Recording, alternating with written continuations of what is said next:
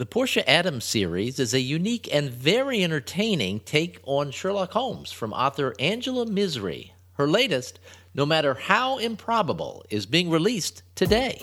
In a world where hundreds of new books are released every day, how can readers find yours? I'm Stephen Campbell. I'm the CEO of Camven Media. What we do is provide digital assets and strategies to help authors find and keep new readers and fans. That's the way I pay the bills.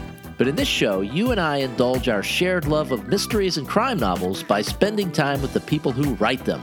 Are you ready? Let's get this show rolling. Welcome back to crimefiction.fm, where we bring the authors of today's best books directly to you. I'm your host, Stephen Campbell, and I'm here with Angela Misri, the author of No Matter How Improbable, the third book in her wonderful Portia Adams mystery/adventure series, and the book is being released today. Angela, welcome to crimefiction.fm, and congratulations on the release. Oh, thank you so much, and thank you for having me. It's a pleasure to chat with you. I heard you on another podcast that I listened to for business purposes. Listeners might know who Chris Brogan is. I tune into his podcast for business advice from time to time, and I was so excited to hear that he was going to interview a fiction author, and it turned out to be someone who wrote books in a genre that I enjoy, and you were so engaging, and the stories sounded so good that I had to reach out to you, and I'm thrilled that you're here.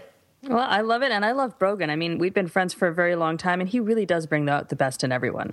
That he does. He does. He's a very engaging guy. Well, let's talk about your series and your protagonist, Portia Adams. What really captivated me about this is where she lives at 221B Baker Street in London. You've heard of it. You've heard of 221 Baker Street. So tell us a little bit about Portia and sort of set the series up for listeners, if you would.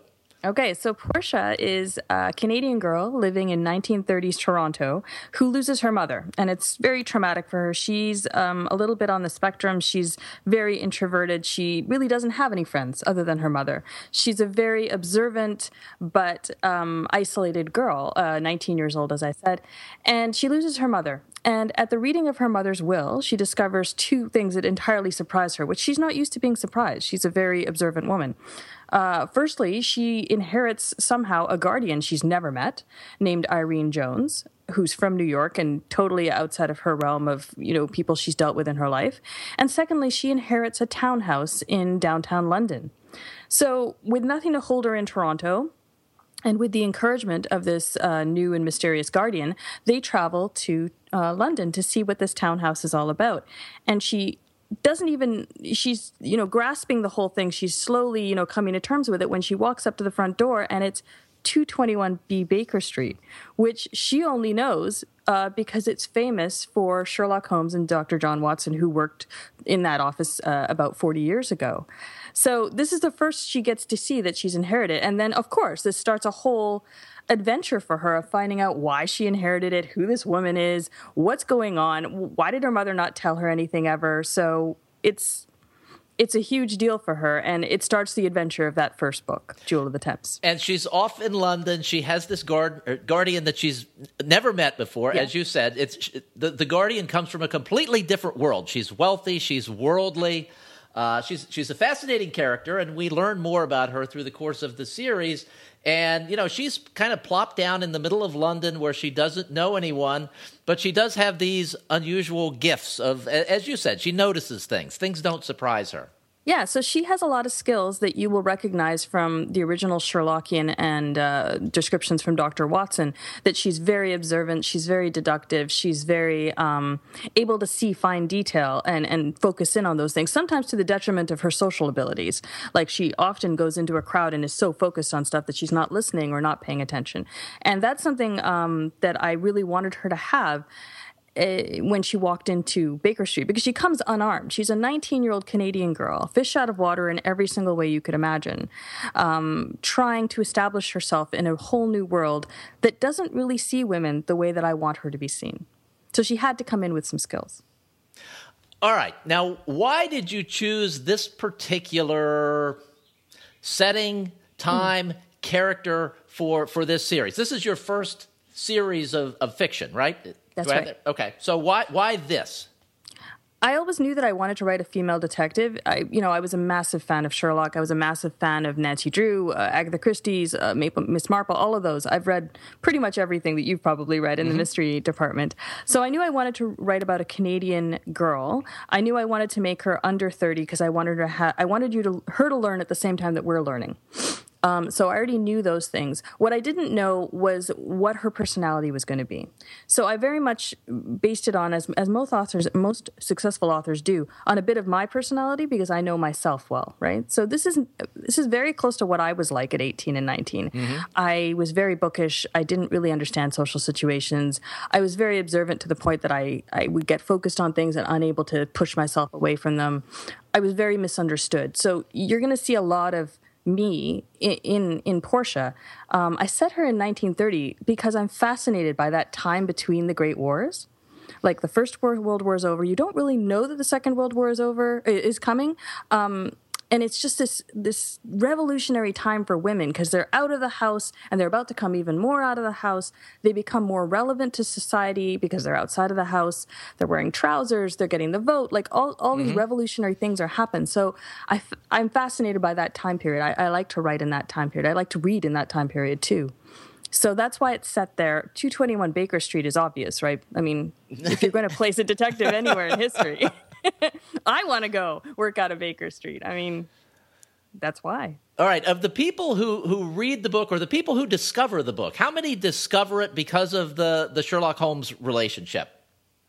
I'd say about half. I mean, if you look at my audiences, my fans, it's about half people under 30 and half people over. So the under 30s are usually, interestingly, introduced to Sherlock through me, which is really a weird way to do it. Because they'll come to me and be like, this Irene Adler, I looked her up on Wikipedia. She's attached to a different story. I'm like, absolutely, she's attached to a different story. Go read them. Go read the originals. You're going to love them. If you love this, you're going to love that. So I'm introducing a whole generation of little fans to Sherlock and his world. And then, of course, I've got this massive following from all my friends and all the tribe that I've been a part of for decades of people who love Sherlock and will read anything written in Baker Street. Now, did you have to do any specific research on the Sherlock canon before doing this, or had you already read them all and you just sort of knew the story? I had read them all. I did my senior thesis out of university on Sherlock Holmes. So I did a psychoanalysis of Sherlock Holmes. I postulated that he was bipolar. I got an A, just so you know. So I had done a lot of research in my 20s. But yes, before I set out to describe Baker Street and to talk about a lot of the personality stuff, I went back over my notes. I reread the whole canon. I read a lot of other pastiche written about Sherlock Holmes because a lot of the pastiche actually uses those two characters, Holmes and Watson. So I read a lot of that stuff about what people used. I also did a lot of research on the location as it was described in the books because I knew if I wanted Portia working out of Baker Street, I needed to know the area of where she was supposed to be working. And how hard is it writing Sherlock Holmes when... You know, we've all seen the movies, whether it's Basil Rathbone for people that are my age, or the PBS shows from Britain, or the CBS show. We've all seen it. We all know what 221B Baker Street looks like. Yeah. How hard is it to actually build a fictional setting around that where we have these expectations? Well, I keep reminding myself that this is a fictional world.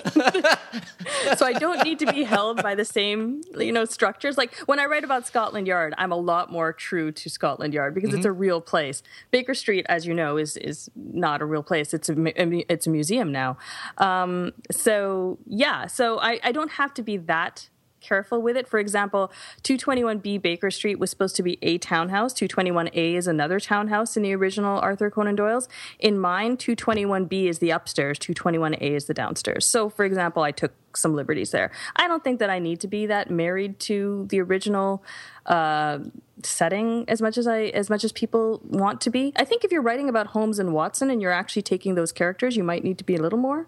But with me, I feel like things would have changed in the 40 years since they left Baker Street. You're right. And there's a police officer living right downstairs. What a fortunate coincidence. How did that happen? You know what? Again, this goes back to her being 19 years old in 1930. I knew that she would need someone to get her into the cases. So Sherlock would have been approached by Lestrade and the rest of Scotland Yard. She would not be. So she needed someone to bring her into that world. So I gave her a constable who lives downstairs and is her tenant. And I didn't mean for him to be, but he became more of her Watson than a Lestrade. I originally thought he would be like a Lestrade, a guy who would never really take her seriously, but then slowly come to appreciate her, but constantly be the guy that was catching up. Mm-hmm. Instead, it's turned out that Brian Dawes, Constable Brian Dawes downstairs, he contributes to both her learning and to her fame because he brings her along.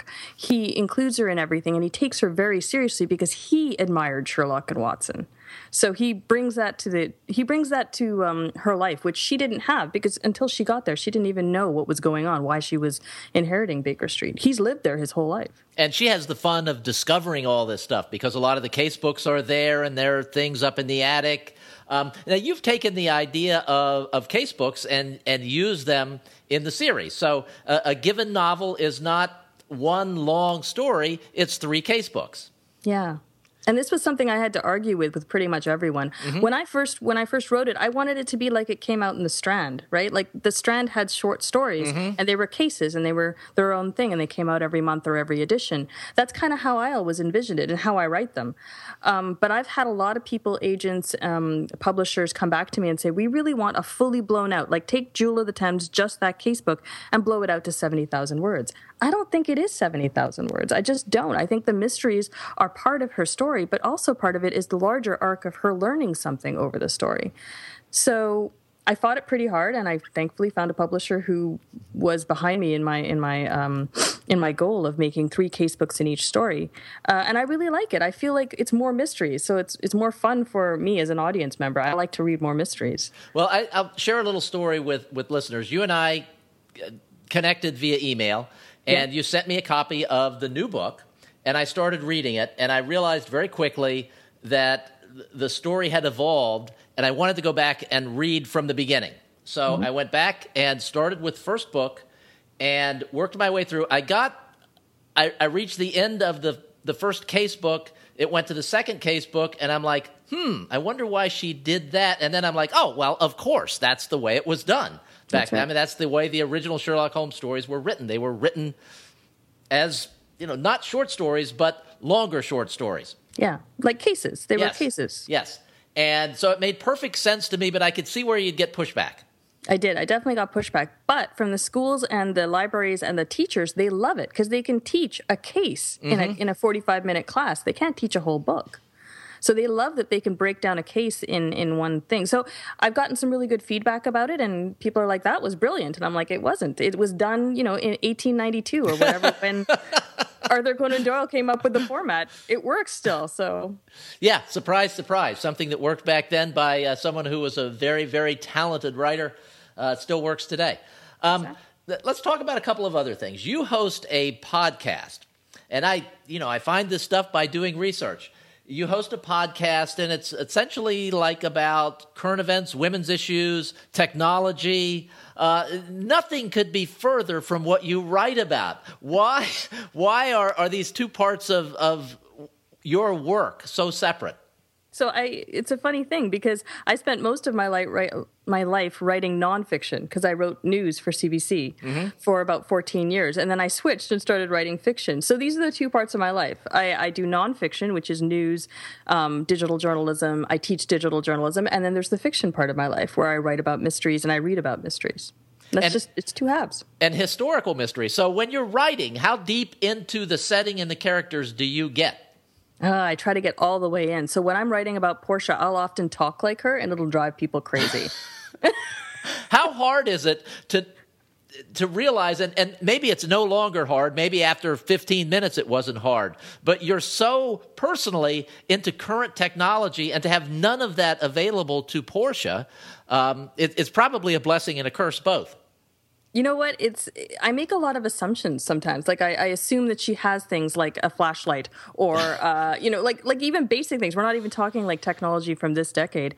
So I have to go back and check into it and make sure that she actually does have access to those things. But I don't have trouble. Like I read so much historical fiction that I'm able to place myself back in that time and just take all of that crap out. Because the other thing is that Sherlock never depended on it, so Portia doesn't.